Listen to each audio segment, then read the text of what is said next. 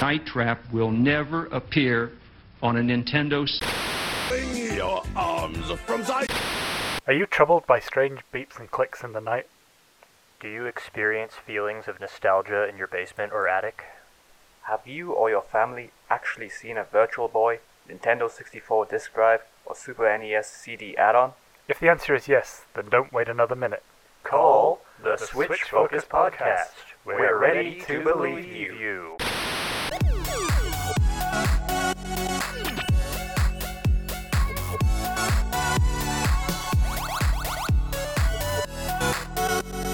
Hey everyone, welcome to episode 93 of the Switch Focus Podcast. I'm your host Andy Corrigan.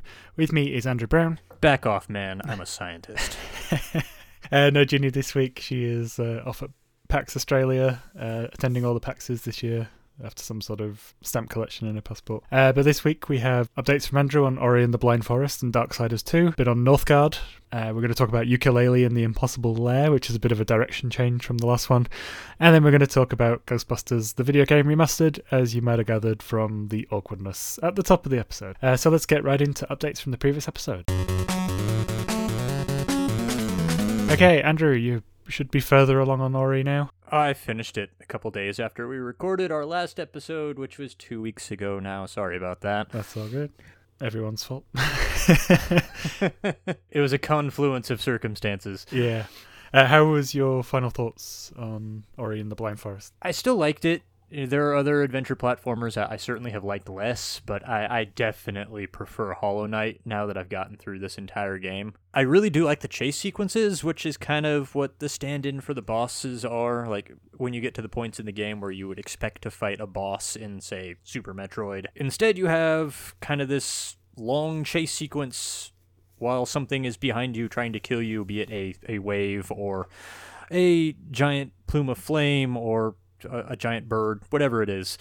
I did enjoy those sequences, but the majority of the game is your standard adventure platformer. And the method of attack in this game is this thing called the Spirit Flame. All you really do with it is you get close enough to an enemy that it'll hit them, and you press the button as many times as you can, and you'll just bombard enemies with this Spirit Flame. You don't have to aim or really be tactical with it. It's not very interesting to use, really. And that was how I felt about it the first day I was playing the game, too.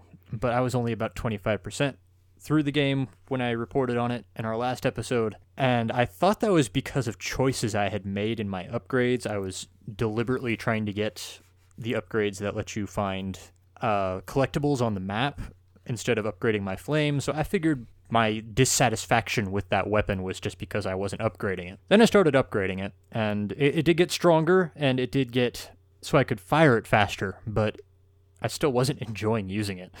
And it kind of dragged the whole game down for me. I didn't enjoy fighting anything in this game. So I still like the game. It's a beautiful game, wonderful soundtrack, and I really enjoyed those chase sequences that take the place of boss fights, but as an actual adventure platformer, I just kind of found it average. Different to me, but I was like, because last time I did make the big call that I preferred it to Hollow Knight, and I was thinking on why that is, and I think it comes down to, like, Hollow Knight is awesome and everyone should play it, but it's just like super grim the entire way through, whereas in this one I felt like I was having a positive impact on the world. I think that was the difference. And it was that kept me wanting to play it. So I haven't jumped back in on Switch yet. It's on my to-do list, but I've been having to make sure that I've been playing other stuff for the show, and I've also been checking out some non-Switch stuff, so sorry about that. The other thing you've been playing was Darksiders 2 Definitive Edition. Have you finished that one as well now? Yeah, I finished that earlier this week. You've had a bit of a turnaround on that compared to the first, I believe. Yeah, I ended up liking the first one much better. The first one is, I don't want to say it's a smaller game. It took me about the same amount of time to finish both of them, but I did do most of the side things in the first game, found most of the collectibles. There were a few I didn't get because I didn't know where they were, and I didn't want to look it up, and I didn't want to have to retread the entire game looking for them.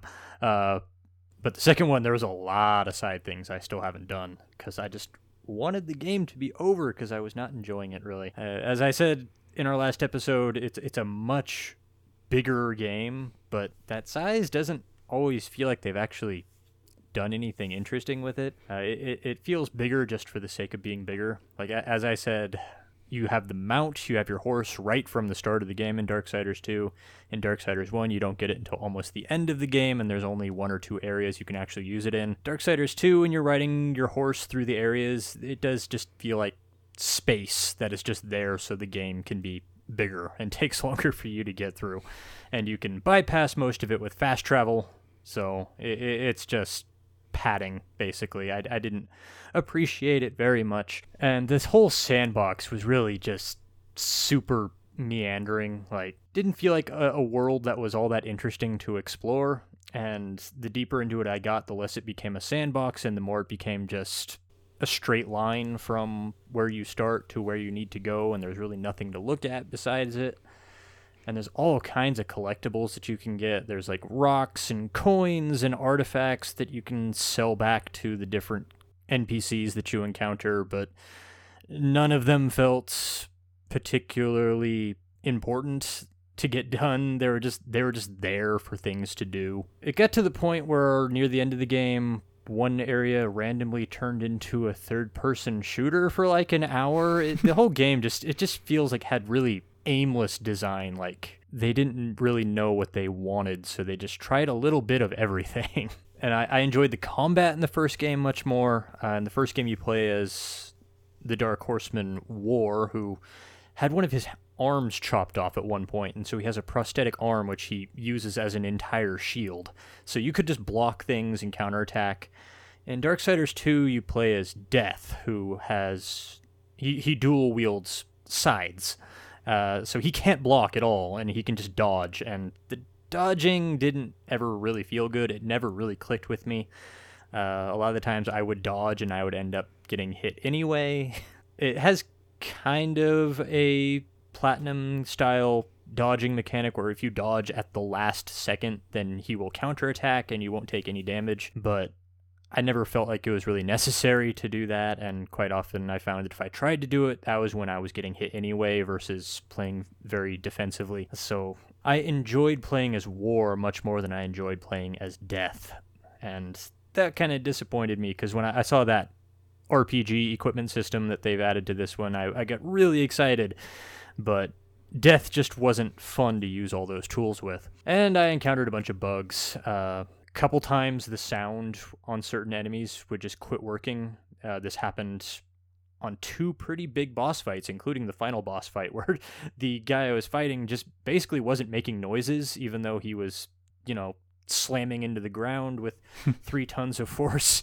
It kind of took me out of things. And there's also pathing bugs I found. There was another boss I fought who just walked off the edge of the level, and I had to quit out of the game and reload it so I could actually fight him. That was kind of where I lost my patience with the game. That was where I just really turned on it. I still meant what I said in the last episode. Like, if you're looking for an action adventure game to play in between, the big tentpole releases of the year, this is still a decent choice, but I much preferred the first game to this one. Yeah, no worries. I've never played that one, so I can't really say one way or the other. But yeah, I think it sounds like it has a lot of problems that were typical of games of that era that all started with the whole bigger, better, badass thing, where they were just making it bigger as a box quote thing rather than to do anything interesting with the game itself. So yeah, so that's updates. No real news. I do think we should just have a quick mention of something we mentioned in a previous episode, which was I was excited for Overwatch on the Switch. Yeah, not so much now. With Blizzard's actions in the last week, I'm less excited to throw money down again on that. So maybe we won't cover it. We'll see how that pans out. Yeah, just until there's a more satisfactory conclusion, I think I probably want to hold off putting money down on it. So yeah. Yeah. Okay, let's move on to what we've played this week. Hopefully a bit more positive.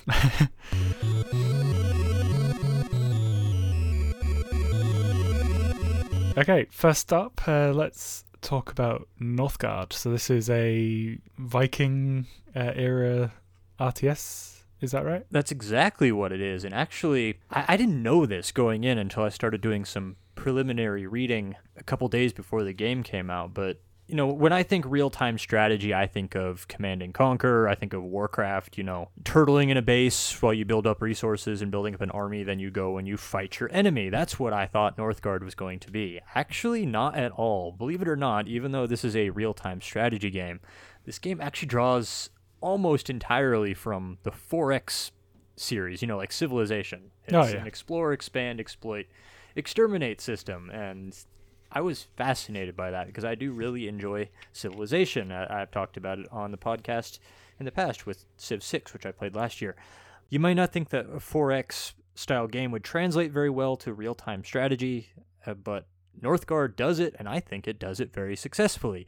That actually might be an ignorant statement. There might be a lot of real-time strategy games out there that are 4X. I don't know, but this is the first one I'm aware of, and it's certainly the first one that's been on consoles.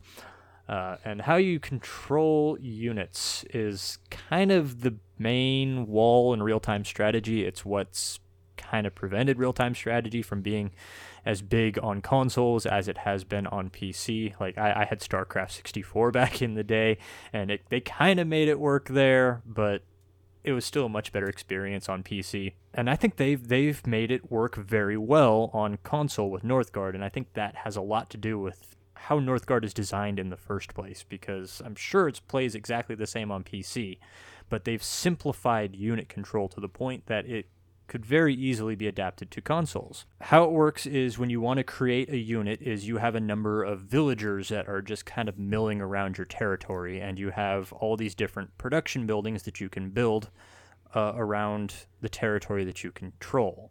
And each of these buildings, for the most part, can produce 2 specific production units. So if you have 2 extra villagers hanging around and you build a fisherman's hut, then you can send them off to the fisherman's hut. They become fishermen. Or for hunters, they become hunters. Or a healer's hut, they become healers, etc., etc., etc. And as a result, you don't actually have to move units at all. It's just a matter of selecting buildings and telling the building how many of a unit that you want. And if you have any available villagers, somebody will walk over and they will become that job and they'll start doing it. It's all automated. The only units you do command is actually your military units, which you have to build extra military production buildings for every military unit you want. So if you want 4 warriors, you have to build 2 of the warrior huts to support them. And you also have to have the villagers around to support them as well. And except for your army, who are the only characters that you really move around, your army is divided up into 4 different control groups assigned to the different face buttons. So it's real simple. You just, if you want your army to move to a specific area of the map to fight some units, you just point at that unit that you want them to fight, and you press the army button, and off they go. Again, it's all automated. They all do it all themselves. And it's a system that works really well for consoles. I was really happy with it. And all your other units in their resource collection jobs, you know, they'll gather food and wood are your big ones.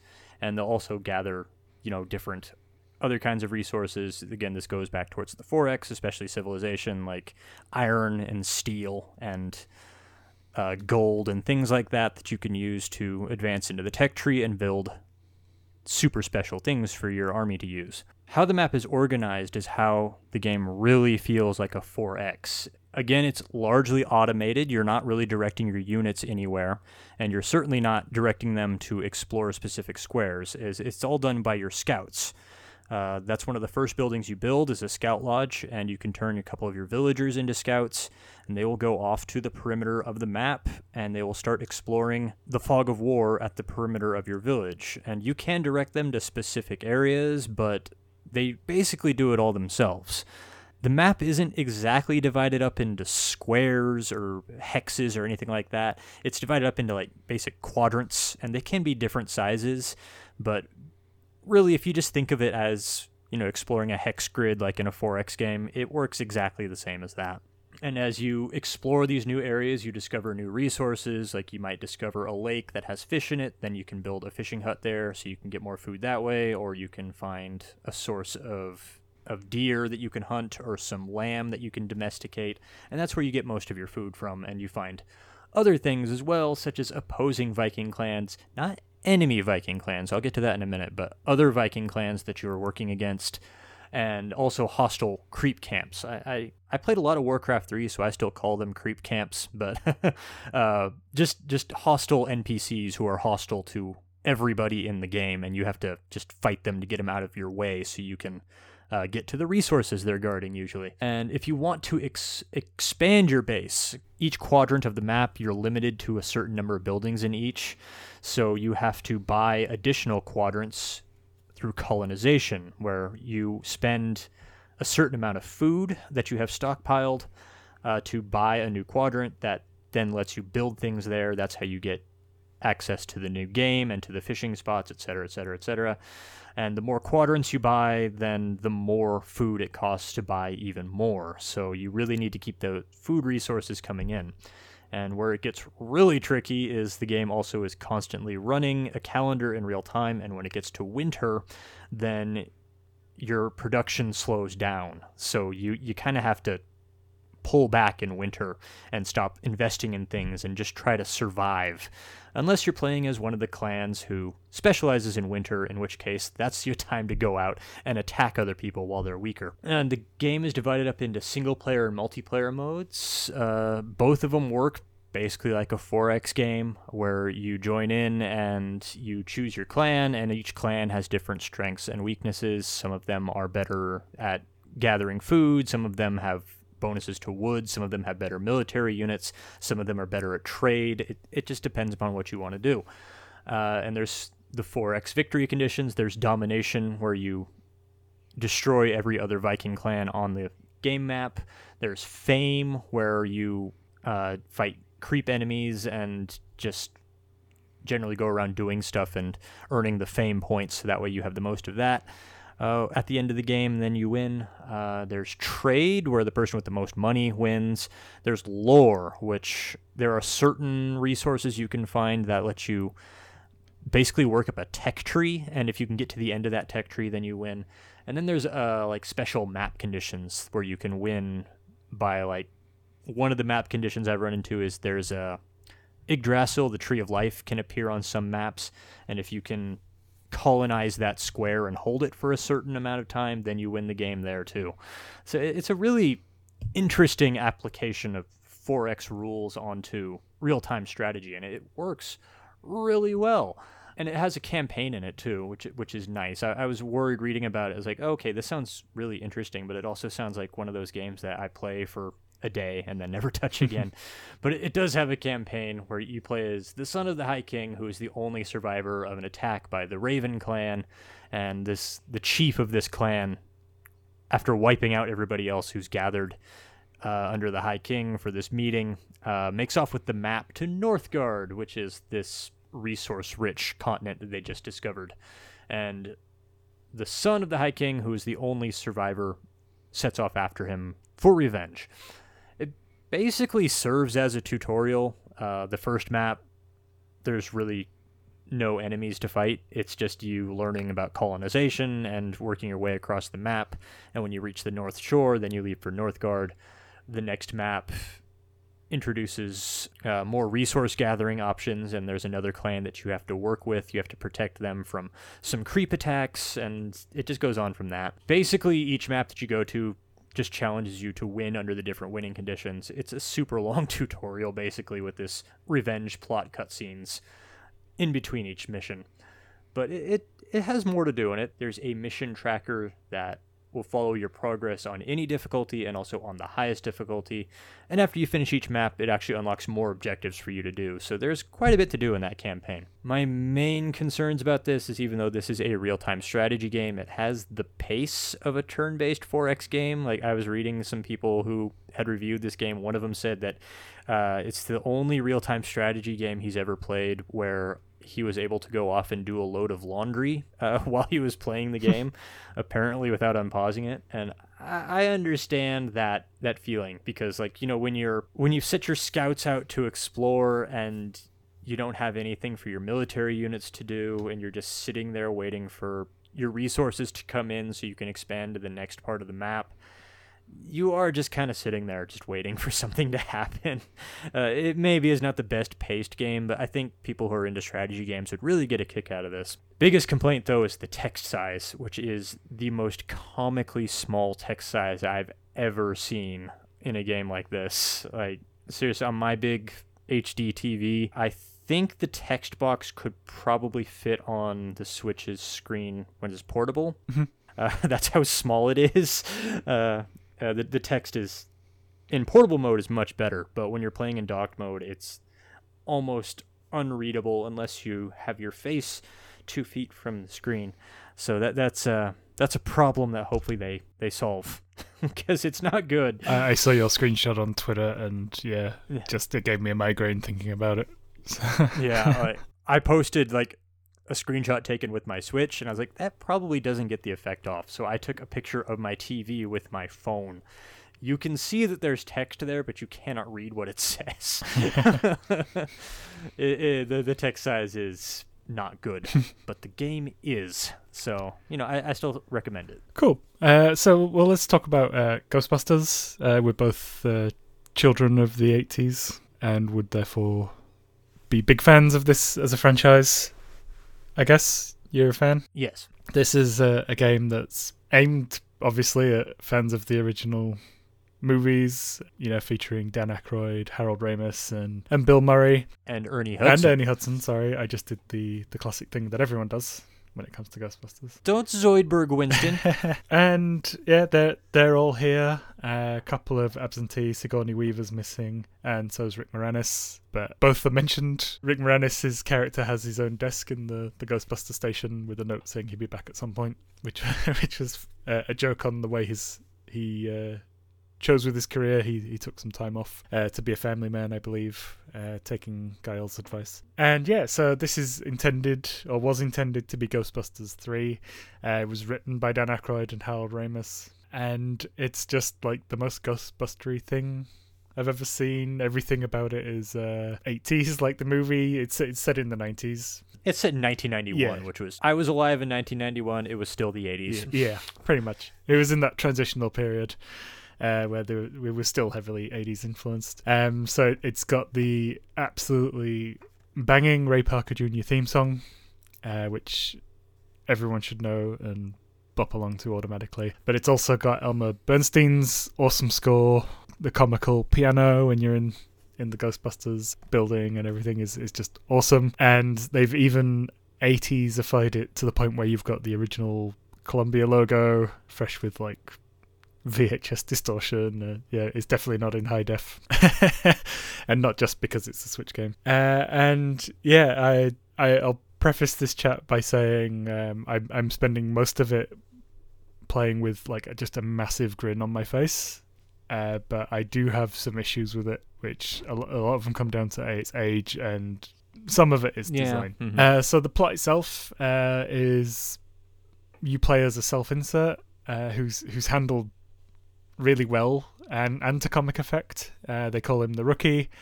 There's a great joke here that no one wants to call him by his actual name because they might become attached to him and then he might die. He's completely voiceless, and his job is to test the new experimental equipment that Egon's been producing, and potentially dangerous, which is the reason why they don't want to become attached to him. That is really well handled, I thought. Some of the little gags that come along with that. Other than that, it's sort of become... The story is just an excuse to revisit all these like famous scenes from the movies, but they explore them in a little bit more depth. So the librarian ghost, who's the first ghost you see in the first movie, has a backstory, which you then discover in the game. You find out why places are haunted. I was surprised at how early they unleashed the Stay Puft Marshmallow Man on you. They got to get that out of the way, for people who don't finish games. So And yeah, so the Ghostbusters are still considered heroes in this one. At least the mayor's riding their popularity. That comes into it. Even what's his name, Peck, makes an appearance in the story throughout. I thought that was funny and unexpected. I should probably add, I didn't play this when it originally released on 360, so this is my first time coming to it. So the game itself, I was looking at the the number of levels. I looked at a guide just to sort of get a gauge on how long it is, and it's only got like 7 levels, but they're all really long. Yeah, they're all an hour plus long. Yeah. So I've just got to the history museum, which is like the 3rd or 4th level, and I've got 3 of the proton pack upgrades at this point. So throughout the game, you unlock all these different abilities. So you start off with the normal proton pack, which lets you like hurt and capture ghosts. I thought they did a really good job of turning the proton pack into something with gun mechanics. So Yeah. it's like you could replace the proton pack with an assault rifle, and it would still kind of make sense. So you have to vent it, which is like your reload. And you chip away at the ghost's health, throw down a trap, and then you can throw out like a beam that traps them, and then you have to do like some ghost fishing and try and wrangle them over the trap, which I'm having a lot of fun with. They'll struggle. You can then use a slam mechanic, which Nintendo is stealing for Luigi's Mansion 3 coming up soon. I don't remember if the first Luigi's Mansion had that or not. Oh, I really don't. They advertised it as a new feature, Oh, okay. and I haven't played them, so I can't really confirm or deny, but it was the way it was advertised was like, hey, this is a new slam thing. I remember playing Ghostbusters back in 2009. And I was playing it. It's like, this is just Luigi's Mansion, but it's Ghostbusters. What was my reaction? But I guess maybe the slam mechanic is new. Yeah. And so partway in, you get another ability where you press the directional pad to switch to it whenever you want. It's kind of like a shotgun effect. But Yeah. It is a shotgun. That's what it is. They've all got like secondary things as well. So that ability, if you pull the left trigger instead, it does a beam which will slow down enemies and in some cases freeze them. I just got the slime thing, which is a reference to Ghostbusters 2, now built into the proton pack, and that helps you like clear up dangerous ectoplasm that might be blocking your way and useful in some of the boss fight. I haven't got the 4th one yet. No idea what that is. By the end of the game, really, the only 2 you're going to be using is the proton pack and the slime blower. Mm-hmm. The other 2 weapons, they're not as good as the boson collider. They're just not. The boson dart. That's the alternate firing mode on the proton pack. Once you upgrade it, it's the best weapon in the game. So that's all he really used, except for the slime blower, which you have to use against some enemies because it just works better on them. But the stasis beam and the meson collider, which is the 4th weapon, they're fine. They work, but they're not as good as the boson dart, so I never use them. There was the first book golem that I found in the library. Ray was yelling at me to hit it with the slowdown thing, and I just found it easier to run away from it and then hit it with the boson. Yeah. Mm-hmm. So I just ignored him. Classic protocol for Ghostbusters. There's also like mild investigation elements where you'll come to a stopping point in a room and you'll pull out the PKE meter and you'll have to scan and get some of the wider lore from that. And you'll find artifacts. Some of them are references to the movies. And of course you can upgrade all of your equipment. So you can upgrade like your proton beam and the boson dart and all that sort of stuff, make them more powerful. I highly recommend getting the no splash damage from the boson dart. Yeah, and the cooldown thing too. Yeah, because then you can get 2 shots off before it overheats. So yeah, I'm really enjoying it mechanically. Just that rhythm of getting into a new area and having to deal with the ghosts that you get. Couple of times the difficulty has spilled over, and I'm playing on normal difficulty, and there was a part in the streets where I was getting attacked by some opera singer ghosts with fiery gargoyles and these other guys that just hang on the outskirts throwing fireballs at you, and the whole thing was just hard to manage, and I died 5 times, and then I was annoyed by the length of the loading screens to get me back to the previous checkpoint, and then you have to go through all the dialogue again. So there is some archaic design here, just checkpoints. It's not perfect. Just checkpoint after the dialogue-y part. Put me back in the action. Yeah, that's a mistake many games make though. Yeah. So it's hard to go, bad licensed game. It's like, no, it's just game design problem that a lot of games have. But part of my problem was that I wasn't keeping a good track on the other Ghostbusters, so you're often fighting with other people. They go down and it's easy to miss, but once you get the hang on the mechanic, I say that there's big icons that indicate that they don't. Yes.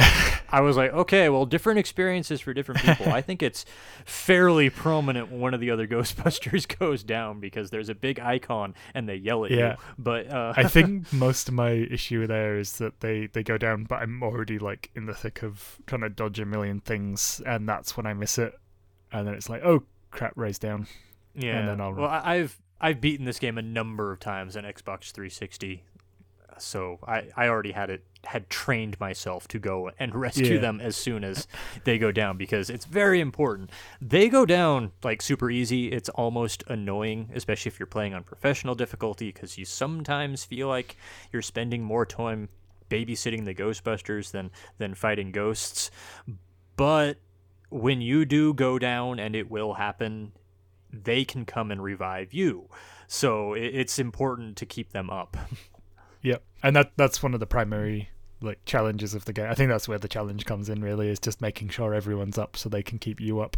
Now, as for the Ghostbusters themselves, like we say, most of the voice cast is here. Most of them are great. Harold Ramis is like particularly the most authentic version of Egon, I think. Like I could actually close my eyes and believe I was watching the actual movie. I'm in agreement with your notes here, that Dan Aykroyd and Ernie Hudson are also awesome. Ernie Hudson is he's a working actor. He's always doing something, so I'm sure he was very familiar with voiceover performance acting, so this was probably no problem for him at all to do. Janine returns, Annie Potts. I realise how much of my nostalgia for this film just comes from her voice. We got one! Like that.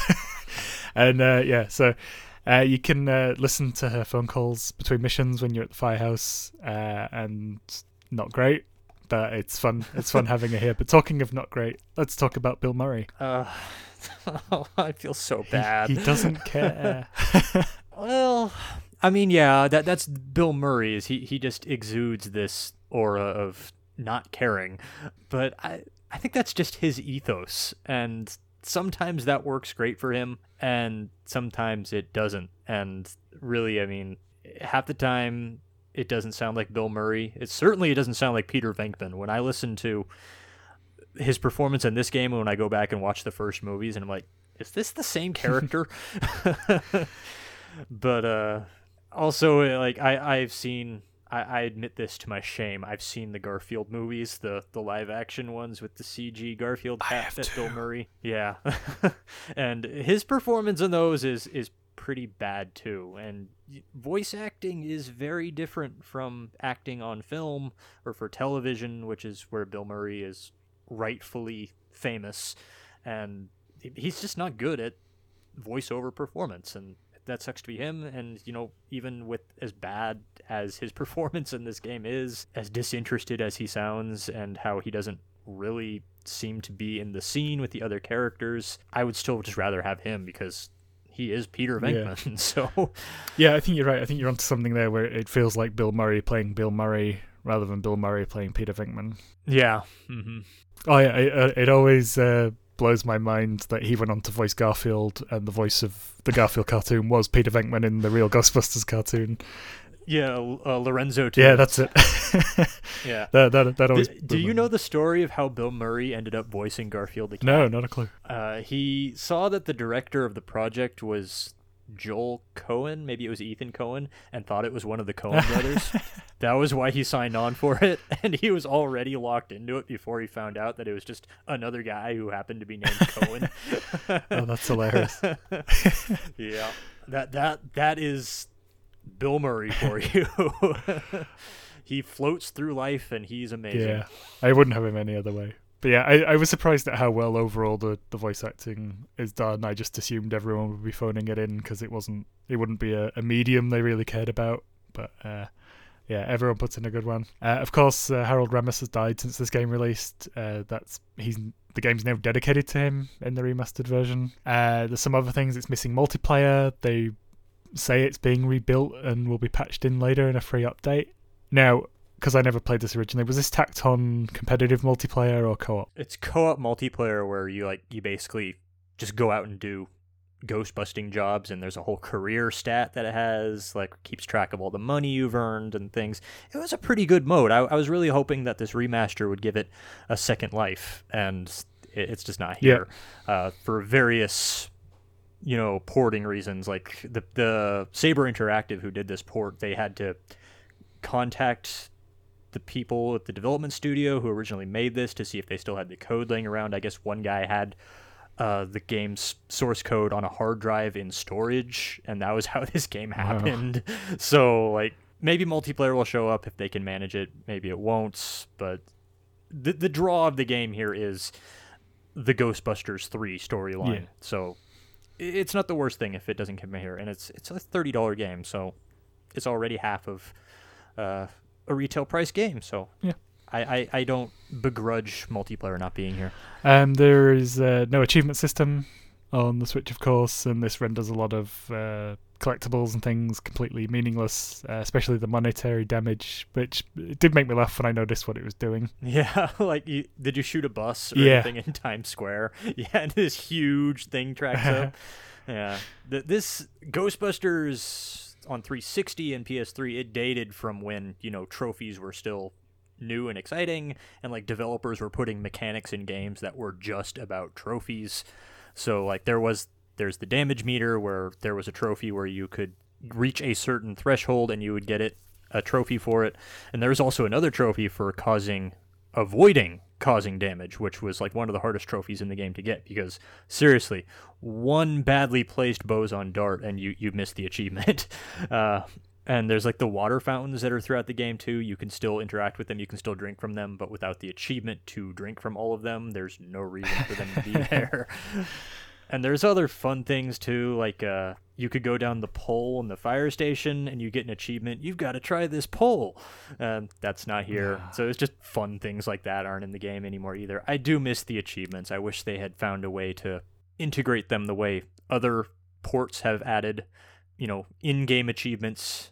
Yeah, but they're not here. And it's just running around the fire station though I enjoyed it a lot. There's the big painting from Ghostbusters 2 where you can talk to the guy. Yeah. Slimer's there, of course, trapped in a containment unit, and lots of little references. There's the toaster, all that sort of stuff. Yeah, the dancing toaster is in there. Yeah, I had fun exploring that, looking for little in jokes. Now, there are some things where the events take a while to trigger sometimes in the game, where you just sort of stood there with motionless Ghostbusters.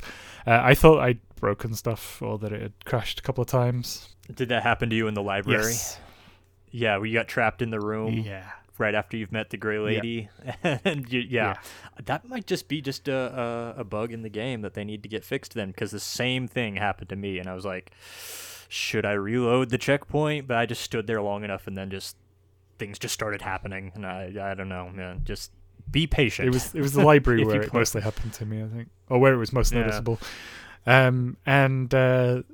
Now apparently the Ghostbusters theme used to play in the checkpoint loading screens. Yes, and it's not so bad when you're playing on easy, when you're playing on normal, but I've beaten this game on professional a couple times now. This is it's not a hard game. Like, it is frustrating because you do lose a lot for reasons that feel arbitrary and luck-based. Like, you're up against a particularly fractious group of enemies and all the other Ghostbusters just go down in one hit because you're like, come on guys, spread out. But and then the next time you try up, you just blow through it, no problem. So that is a little frustrating, but just don't play on professional and it won't be a problem.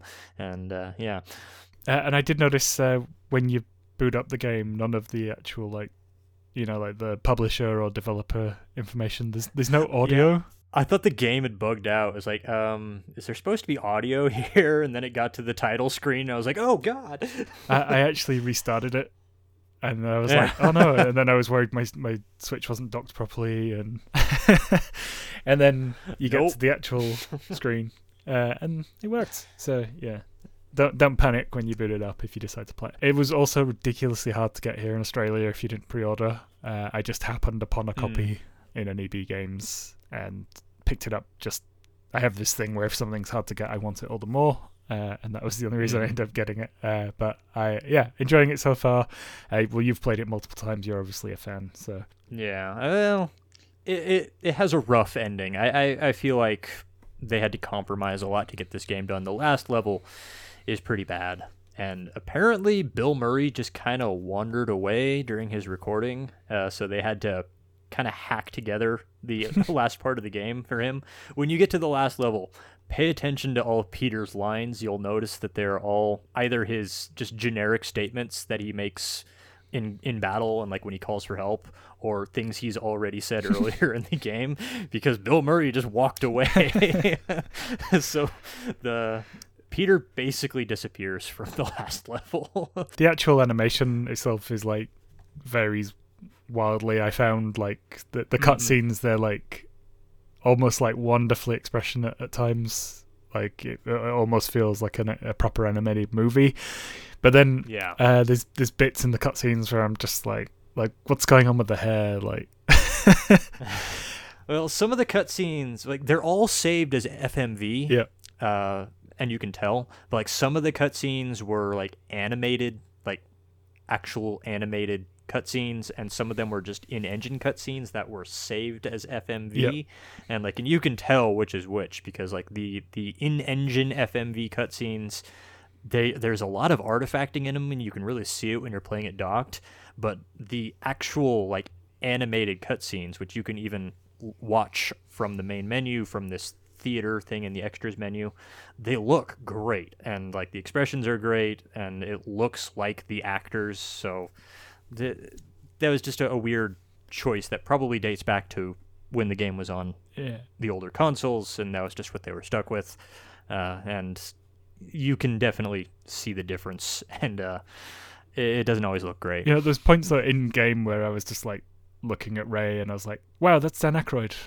Just it's like, wow, it looked really cool. But yeah. So yeah, a double recommend. It's got some, for me, it has some age-specific things I feel like I wouldn't have noticed if I'd played it originally, or wouldn't have cared, but it doesn't exist in a vacuum, so I these things will bug me now if I come to them for the first time. But I still recommend it. I think it's a fun game, and I've been smiling the whole time. So yeah. Childhood Andy is very happy. I think it's a fun game. It's got some great ideas, but I really only recommend it for fans of the original movies. Like, I don't know how much younger people are going to get out of this, because a lot of my delight with it, and from what I'm understanding, a lot of Andy's delight with it, was how much it does feel like, Ghostbusters 3 that was supposed to come out in 1991 but didn't. But like, if you're like a fan of the Ghostbusters reboot movie, I don't know that you're gonna get anything out of this. I haven't seen that movie myself. I have no real feelings about it, so I can't really relate that. And I guess there's a new movie coming out in 2020 that actually is Ghostbusters 3. It's a whole situation. Let's not get into it. But if you enjoy Ghostbusters 1 and Ghostbusters 2, and you're like me, where you can quote it ad nauseum, as I've been doing throughout this recording, I predict you will enjoy this game, in spite of its warts. Yeah, or slime. And fungus. Yeah. Okay, next on the list is Yooka-Laylee and the Impossible Lair. This is something I've had no interest in just because of the general vibe about the original game. But I've heard some good things about this. Are you enjoying it? I am enjoying it, and I completely agree with what you just said. I was very wary of this game after playing the original game over the summer, because the original game just felt like this nothing burger of a game that was trying so hard to be Banjo-Kazooie that I just wanted to play Banjo-Kazooie the whole time I was playing it. But Yooka-Laylee and the Impossible Lair is a very different game. Looking at it, it looks like it's trying to be Donkey Kong Country, and that is a direction you could approach it from. But what I've played of it so far feels like it's its own thing. It's divided into two different level varieties. There's side-scrolling levels, and this is where the game really feels a lot like Donkey Kong Country, where you're running through this obstacle course, you're trying to get from one end of the level to the other, you swing on ropes, there's plants that act like barrel cannons. It feels far more like the old style Donkey Kong Country games, not so much like Tropical Freeze, which came out last year and we talked about in episode probably in the 20s, I think it was. We're coming up on episode 100. Can you believe it? Yeah. Yeah, quite a while ago. Yeah. But like rolling is very important. You can roll as Yuka, who is the chameleon, and if you roll into enemies, then you'll defeat them. If you roll into like a barrel or something that's in your way, you'll smash it to get it out of your way. And it helps you move through the level a bit faster, and you can even do this kind of long jump. If you roll off a cliff, you have about a second after you roll off the cliff where you can still jump. That's how you can do a long jump. All these are mechanics taken straight out of Donkey Kong Country, which were like classics of the 16-bit era. They were like the last great 2D side-scrolling platformers before video games went polygonal and nobody wanted to play 2D games anymore for like 20 years. And there's the requisite collectibles that you get in every level. There's 5 coins that you get, which you need to progress through the overworld, which I'll talk about in a minute. And there's also these B-guards that you collect at the end of each level. And that ties into the Impossible Lair, which is the main gimmick of this game. Is right from the start of the game is you can go straight for the ending if you want to, because it's in this place called the Impossible Lair, which is the game's final level, and you can enter it as soon as the game begins. But it's a super, super hard platforming level, and Yooka-Laylee are one-hit wonders. You know, you get hit once, you lose Laylee, and you lose all of Laylee's extra abilities that she gives you. Although I do have to say that in Donkey Kong Country Tropical Freeze, I think all 3 of us complained that if we didn't have one of Donkey Kong's companions, we felt kind of neutered. Yeah. Basically, is that the word I want to use? Donkey Kong, just solo, didn't feel like he was capable of getting through everything the levels were throwing at us. I don't feel that way in this. I do feel like when you lose Laylee that you're restricted a little bit, but I no longer feel like when I'm just playing as Yuka that I may as well just jump off the nearest cliff and try again. But having said that, you know, you still need more hits to get through the Impossible Lair, which is where the B-guards come in. And every B-guard that you've rescued from every level gets you another hit in the Impossible Lair. There are 48 total B-guards to collect, so that would give you 50 total hits to get through the entire Impossible Lair. And that's kind of the main gimmick that the game is running under. Is if you want to, you can try to beat that first level right away. People have already done it. But if you need that extra help, then the more of the game you complete, the more help you will get in that last level. Or if you're just a completionist like me, there's a lot for you to do otherwise outside of the Impossible Lair. But there's also the overworld, which I think is where this game is really interesting. Is there's this whole top-down area. It plays kind of like a classic Zelda game, which is where you access all the different side-scrolling levels. And you have to solve puzzles to open up doorways on this overworld area, and even the puzzles you solve can actually change the levels. There's a basic form of the level, but if you go on the overworld and you interact with the environment in a certain way, maybe you'll divert a river so that way it's flowing into that level now. Then you go back into that level, it's now flooded with water, and there's a whole new set of coins and a new B-guard for you to rescue, which I think is really cool. I like that.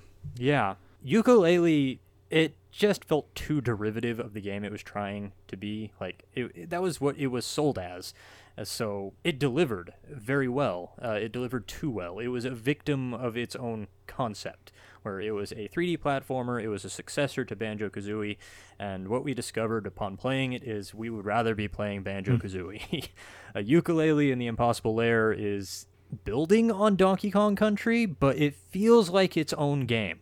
And I've been very happy with what I played of it so far. And then the last game we're going to talk about is Trine 4, The Nightmare Prince, also released as part of the Ultimate Trine Collection, which has all 4 games in. From what I've seen, the games I'm definitely interested in, just because of the Lost Vikings comparison.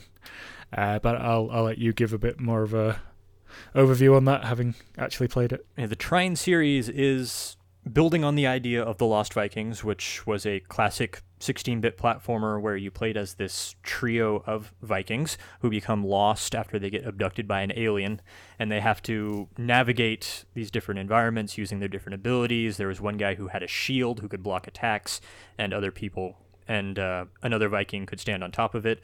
There's another Viking who was the only one who could jump, and there's a third Viking who was the only one who could actually attack. So you had to use all these different skills to get through the different levels. Trine is the same concept, except the abilities of the different characters are mixed up a little bit. There's Amadeus the Wizard, who can levitate objects, and he can also create boxes out of thin air and move them around where he needs them to be. There's Pontius the Knight, who has a shield that can block objects, and he also has a sword that he can attack with at melee range. And then there's Zoya the Thief, who has a bow she can attack with. She can also use a rope to swing, and she can connect that rope to hooks in the environment, and she can also attach them to Amadeus's summoned boxes. And all three of them can jump. So there's a lot more flexibility when you're playing as them, and you just switch between the one you're playing as by pressing a shoulder button. It's all instantaneous.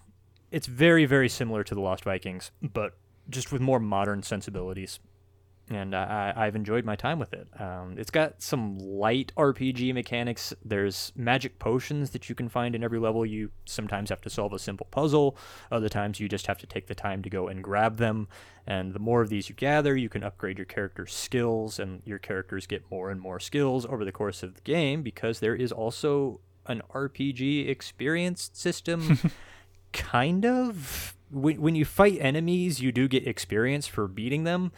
But the battles are all scripted, so you're getting the same experience at the same point as every other player is going to get them, so you're going to get the skill unlocks at the same point. So it's not really an RPG experience system, it's just a way of gating when you unlock abilities. It's kind of an odd system, but like Zoya, very shortly after I started the game, I unlocked some elemental arrows with her, which created more puzzle solving I could do with her bow and arrow. Like, I barely even started on this game. I'm sure there's a lot more abilities I'm going to unlock, which is going to make these heroes' skills even broader, and I'm sure they'll synergize in even more interesting ways. This is Trine 4, and the first 3 are out on the Switch, and they're out together in one collection in the Trine Ultimate Collection. So I played Trine 4 because it was the new one. It was the one I wanted to talk about, but I'm sure all 4 of them are fairly similar, although I'm sure there's also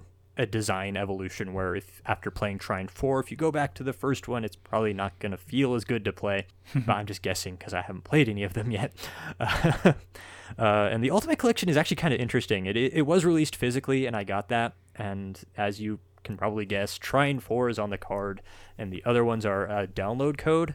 But the download code for it actually also downloaded a digital version of Trine 4 as well. So I have Trine 4 digitally and physically from buying this physical version. So the card is now just kind of sitting on my shelf, and I'm not sure I'm ever going to use it again. Because I have all 4 of them on one SD card now, so it's just easier just to play them all that way. But Still weird, but cool. I wasn't going to argue with it. It's basically, they gave me the game twice. Just like, that's how they market these things. That's how they sell them at retail. So I was like, fine, cool. I'll take it. But like I enjoyed it. I liked it. It's a cool game. It's a fun spin on the platforming concept. Like, I know Lost Vikings was a long time ago in terms of, you know, the lifetime of video games. So, you know, you say it's Lost Vikings, that probably doesn't mean anything to most people. It obviously means something to me and Andy, but yes, very old. Are old men in terms of video games. So yeah, so like if it's Lost Vikings, if that means something to you, this totally lives up to Lost Vikings. But if you're just looking for a smart puzzle platformer that is probably unlike any other platformer you've ever played, also good. I recommend Trine 4.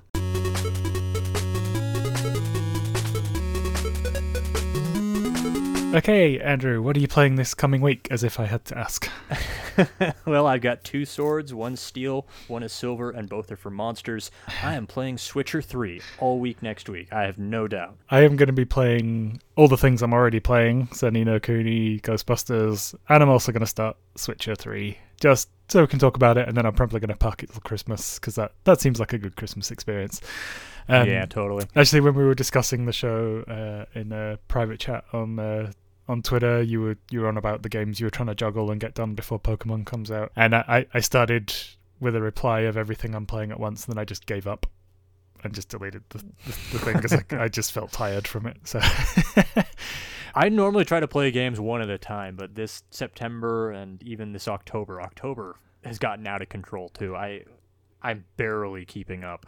I feel like I've discovered variety finally. Like, I used to just start one game, play it till completion, and now I've got 4 on the go, and it's covering all my moods. I kind of feel happy with that I'm finally allowing myself to play games like this. But yeah, also it is daunting when you see all these big games on the horizon.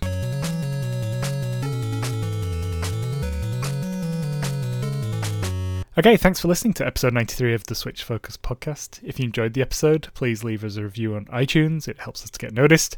You can also subscribe on Stitcher, TuneIn, and other podcast services. Be sure to join our Discord server to interact with the lively Switch Focus community. Follow us on Twitter, YouTube, Facebook, and at switchfocuspodcast.com for updates, news, and other content. Links are in the show notes. If you'd like to support the show, you can now buy us a coffee. Details are on our website. Thanks in advance. This episode was edited by Craig Windle, also known as Craidy Craig on Twitter, and has a music career at Wimbles at Dawn. And if you want to follow the regular panelists individually on Twitter, you can do so. I'm at Flame Roast Toast. Andrew is at Play Critically. He also streams at twitch.tv/Play Critically. And Ginny is at Ginny Woes.